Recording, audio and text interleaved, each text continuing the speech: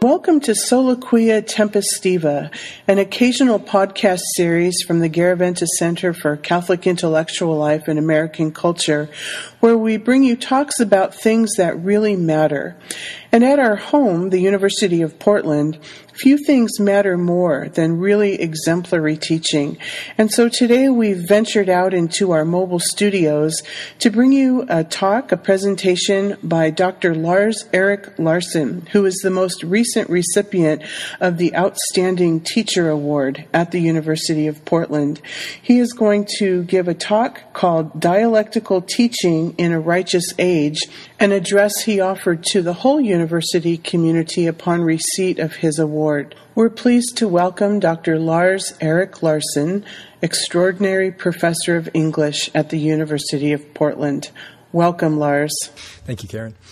This talk explores the problem of humanity's default self-righteousness and how one particular method of thinking practiced in classrooms and elsewhere might help free us.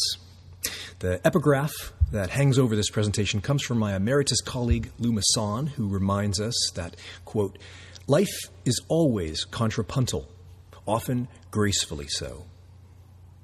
Who am I to judge, asks the most powerful figure in the Catholic Church in reply to a reporter's question about gay priests. Pope Francis surprised the world with his simple question, provoking far more discussion than volumes of answers would. Who am I to judge? The question's power comes from being so uncharacteristic of our time. In the 21st century, we've grown acclimated to self-righteous thinking. We're used to those in power maintaining their power by asserting it, not by inviting inquiry.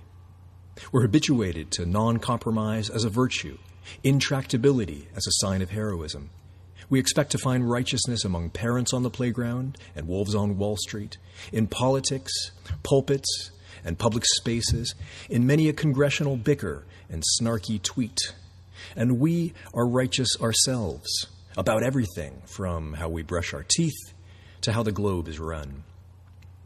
To be sure, Pope Francis holds stable the beliefs of long-standing Catholic tradition. But his call for inquiry signals a remarkable invitation, a willingness to dwell in a place of humility regardless of his immense power, a perception of humanity that is radically democratic and horizontal, an opening of the self to dialogue regardless of one's most heartfelt positions. Who am I to judge echoes the lifelong motto of Renaissance essayist Montaigne, Que sais-je? What do I know? A deliciously dual question that is both a shrug of humility, what do I know? And a humanist call to reckoning, what do I know? In the face of our own various powers and convictions, these simple questions are remarkably hard to ask. And in our increasingly polarized worlds, we ask them less and less. In America, a notable shift from moderation toward polarity is largely of our own making. Bill Bishop's political study, The Big Sort, notes how over the past 40 years, Americans have self-sorted themselves into communities of sameness, deliberately moving to zip codes more ideologically and politically similar than ever before. With odd predictability, for example, American liberals cluster in densely populated locations, while conservatives distribute themselves in lower population areas. Such physical separation nurtures ideological separation. And we find a parallel phenomenon appearing in the new virtual real estate of social media, with its cloud-based neighborhoods of familiar-minded friends who like similar things. For all its expansion of our lives, social media is our newest gated community, holding us inside not by bricks and steel, but by our own attention span's online reluctance to stray from those we regard as our people. Social psychologist Jonathan Haidt finds such tribalism unsurprising, given the wiring of our brains. In his book from 2013, The Righteous Mind, Why Good People Are Divided by Politics and Religion, Haidt argues that righteousness, being moralistic, critical, and judgmental to the point of self-righteousness, is the normal human condition. As the mind relies on intuition far more than reason, we bind ourselves instantly with those who share our moral narratives. Haidt explains that the evolutionary advantage lies in the intense human bonding that righteous thinking cultivates in our groupish selves. But our tight in-groups come at the expense of those who think differently, leaving vast holes in our understanding. As a remedy to this default way of thinking, Haidt calls for more self-consciousness about our reactions, our bondings, and our attendant blindnesses. If we can't avoid being righteous, we can at least be more aware. But what about the fact that we're often righteous for a very good reason? We're right, and they're wrong. Perhaps we've spent a lifetime earnestly choosing and thoughtfully cultivating our values and beliefs, testing them year after year, and finding them solid, perhaps even on the right side of history. Many of these beliefs have become sacred to us, and it is indeed a sign of our integrity that we carry them steadfastly across a lifetime. Even so, our violent human track record and often delusional intuitions make it necessary to continue testing out our beliefs and listening to alternatives. For on a planet of over 7 billion, who are we to judge? As Haidt remembers, quote, "When I was a teenager, I wished for world peace, but now I yearn for a world in which competing ideologies are kept in balance, systems of accountability keep us all from getting away with too much, and fewer people believe that righteous ends justify violent means." Unquote. This wish for tension rather than peace goes against our nature. But in a post-9/11 world, it offers the prospect of decreased hatred, less violence, and more constructive interactions in our communities. Portland has 2 Lars Larsons. One has a political radio show that surely makes Rush Limbaugh proud, offering a deep red voice in a blue-hued city. The other, that's me, is a stereotypical left-leaning, tofu-eating, godless humanities professor. While one Lars Larson show broadcasts to millions from a studio that literally keeps watch over Portland's left-leaning city hall, another, at Oregon's Catholic University, engages dozens of students in contemporary literature's feminist, Marxist, or postmodern ways of thinking. Our eponymous Scandinavian heritage aside, the two of us wouldn't exchange each other's lives for anything. With our opposed values, we Portland doppelgangers haunt each other like something out of an Edgar Allan Poe story. Still, we've come to maintain an open line of connection, one that started from the randomness of a misdelivered package, which brought us to meet at a studio and correspond occasionally by email thereafter. This unlikely personal connection seems like a valuable opportunity for attentive exchange, even if we end up emailing a good number of barbs at each other's misguided beliefs. And it makes me think I should talk more frequently with others who think different, to cultivate my conflict zones, especially since I derive so much comfort from my current think-alike cohort. I would love to be able to change Lars Larson's mind. And I found this hope of mind changing is possible through one simple mode of thinking, an exercise known as the dialectic. It's a mode for resolving human disagreements, developed across time by various traditions. We see dialectical thinking at work in Hindu and Buddhist philosophies, in Heraclitus, Plato's Socrates, the Talmud, medieval Boethius, Hegel, Marx, and other continental philosophers. While these thinkers and traditions differ in their method, I think it's safe to use the most simplified version of Hegelian dialectics, popularized by the equation thesis plus antithesis equals synthesis. That is, an argument set for a time in explicit conflict with its opposite can result in a more precise synthesis. Entertaining the opposite of what you believe is counterintuitive, for rather than defending your beliefs, it has you walk around in those of your enemy. And while this may feel like betraying your sacred causes, you're actually adding strength and sustainability to your beliefs. Pondering the antithesis makes you understand why people believe differently, and therefore perceive better strategies to change their minds. It offers the chance to set aside pride and concede to anything therein that you agree with. And it gives you the leisure to hammer out an even stronger framework for your belief. F. Scott Fitzgerald felt that the dialectic revealed a spark of genius when he claimed that, quote, The test of a first-rate intelligence is the ability to hold two opposed ideas in the mind at the same time and still retain the ability to function. Such counterforces act like the opposing blades of scissors shearing together. Make no mistake, dialectical thinking doesn't mean giving in or trying to achieve a 50-50 synthesis between your belief and its opposite.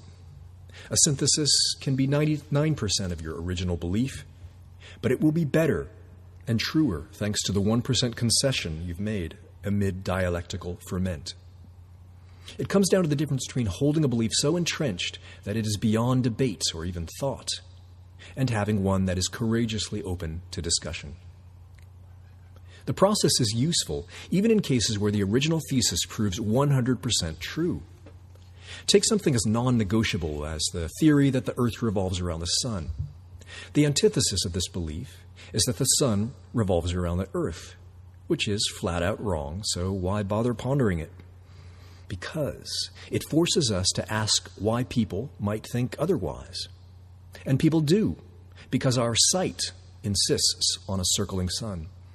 And our language confirms this when, long after Copernicus, we still say that the sun sets and the sun also rises.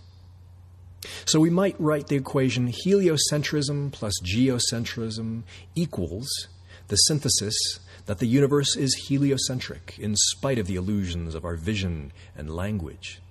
And that synthesis helps us along the way become skeptical of vision and language. But wait a minute, I got sloppy with my thinking there. Is the universe heliocentric? Does the universe revolve around our sun? Once again, dialectics force us to be precise about our frameworks, prompting me to revise and say, planetary systems are heliocentric. So a dialectical synthesis, even in our most settled beliefs, helps remind us why people think otherwise, while exposing associated truths and forcing us to think more precisely than before. It brings us from a state of heliocentric cockiness to places of humility in our remaining ignorance. Does any one of us know what the galaxies revolve around? I don't. Like the tessellations of Dutch artist M.C. Escher, we see how things are given shape, form, and existence by their opposite, a visual endorsement of the need to understand our beliefs through their antithesis. For what is the use of the superego without an id to give it something to do? Where would Shakespeare's senseless royalty be without Shakespeare's sensible fools? And wouldn't conservatives be lost without liberals to serve a raw reminder of what they don't believe, and therefore give fresh urgency to what they do? Heaven's cold harps and wings are warmed by the hellish flicker below. Dialectical thinking also helps make it harder to fudge data, as I did on my 8th grade science fair project on ESP. My poster board display, entered into San Diego's 1984 student fair, registered a statistically significant incidence of extrasensory perception in my sample group of fellow middle schoolers. But in my research, I've been impatient in reaching my ambitious sample size. I also held a deep desire for a sixth sense to exist, along with UFOs and Sasquatch, to help enliven my increasingly rational middle-class world. So I did what any zit-infested teen desperate for the world to meet his hungers would do. I cooked the books. My decision to fabricate half my test results arose from having no counter-voice to suggest that truth was far more important than the happy story that I wanted to tell. Well, it didn't take a sixth sense for the heads of the fair committee to recognize something odd about my data, and no honors crowned this project. Blame my transgression on the confused priorities of a young mind, but adults can fall short as well. As a recent New York Times article notes, the more passionate scientists are about their subject, the more vulnerable they are to skewing the data, whether consciously or unconsciously. Passion is a motivator and, alas, a liability. But the cool remove of the dialectic is one solution to such confirmation bias. And fortunately, science involves a great many dialectical checks and balances thanks to its emphasis on reproducibility and its burden of proof. and likewise with our legal system. Newspapers stage dialectical thinking when they select a series of deliberately opposed letters to the editor. The tango of a thesis and its antithesis enlivens our lives with its percussive syncopation of thought. Thesis plus antithesis equals synthesis. It helps us move with more confident precision from opinion to belief. It allows families, cultures, and religions to alter their long-standing tenets when the pressure of new ethical paradigms makes it wise. The dialectical method keeps our ideologies in a state of blessed unrest. Fortunately, the university setting has long been a receptive space for dialectical thinking, and while in a nation of over 300 million, the mere 18 million undergraduates may seem relatively small, it's an army large enough to ignite a change if instructors cultivate dialectical habits of mind. In the classroom, righteous thinking looks like students and professors refusing to subject beliefs and ideas to negotiation. But as University of California President Clark Kerr insisted in the 60s, quote, "The job of a university is not to make ideas safe for students, but to make students safe for ideas." Former Princeton President Robert Goheen asserts, quote, "If you feel you have both feet planted on level ground, then the university has failed you." What our alma mater should have done, Goheen suggests, is knock us on our ass. For that is a useful elevation for cultivating receptivity. As my wife Molly Hiro tells her students, being in a place of uncertainty is not something to fear, it's something to achieve. The dialectic is one strategy for helping students reach such an accomplishment. So I'll end by offering a few ways I've tried to teach dialectical thinking in my literature classes at the University of Portland. On most days, I scrawl a series of contradictory quotations on the board, ones that both support and frustrate the day's lesson. For example, artist Georges Braque claims, quote, "There is only one valuable thing in art, the thing you cannot explain." And that's a perfect quotation for when I pass out an assignment for them to explain a novel's art. Voices that go against my intentions force me to justify my pedagogy. They also invite the class to explore together why a task might be worth doing, even as we recognize the value in why someone like Braque would dismiss our framework. Great meta-discussions arise from the voices of a disruptive chalkboard. Certain visuals can foster the dialectical thinking process. I use the famous drawing of a simultaneous rabbit-duck head, the image on your screen, to help students visualize how to aim for complexity in shaping an argument. A student's first glance at the work might yield the hasty interpretation, "The image is a rabbit." True enough. But if we wrestle with the question, how is this not a rabbit? This dialectical invitation opens up all kinds of creative possibilities. It's ink on paper. It's an oval and two parallelograms. It's, oh, there's a duck looking leftward. Sorting through the responses, one can then articulate a better synthesis, as in, the image is both a rightward-facing rabbit and a leftward-facing duck, which is a richer interpretation than before. In a similar manner, René Magritte's cheeky image of a pipe with the cursive declaration beneath, "This is not a pipe," will puzzle a viewer towards some kind of synthesis to resolve the paradox. I have students make a similar move, having them confront their working thesis with its opposite and journaling their way towards some kind of resolution. Since poems are also excellent vehicles for paradoxes, for impossible ideas that are somehow true, I have students explore the genre of poetry by analyzing what poets do with a tangled idea. Their papers demonstrate how a poem of their choice works through its antithetical components to reach a significant paradoxical truth about the world. One last example. I show literature students the short film Powers of Ten as an exercise in perspective. Made by Charles and Ray Eames, a couple best known for their mid-century furniture, the film takes the viewer on an exponential head trip upward from the hand of a sleeping picnicker into the deepest reaches of space. The second half of the film zooms downward through galaxies again to the level of the hand, moving deep into the subatomic level. I have the class wrestle with this 9-minute documentary and its 2 dialectical truths. One, the Copernican principle that we are not special in the universe. And 2, the astonishing realization that entire universes exist within our very special bodies.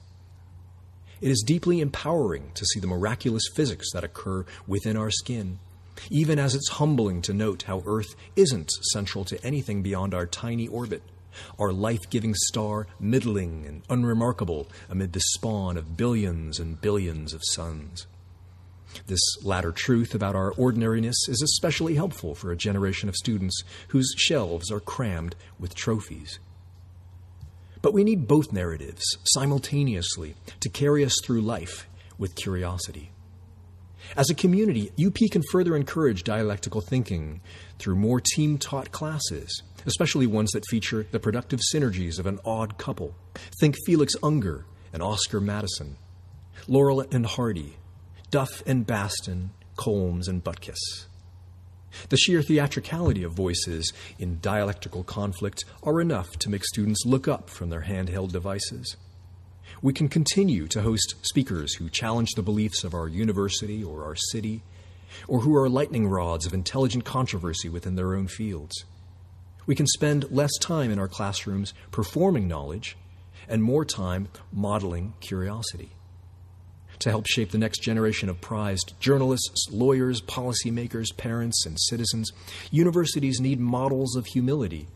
And toward that end, we professors could think of ourselves not as learned people, but as learning people. Damn our degrees, there's new stuff to figure out, we should say to ourselves. Dialectical thinking is not the only strategy to help us retreat from the siren call of righteousness, but it does help shake us out of our stability to see further and better. Given my own ridiculously righteous mind, I have a lot to learn as a teacher and a lot more to do to implement dialectical thinking in my classes, to cultivate conflict zones, and to become more comfortable dwelling in doubt.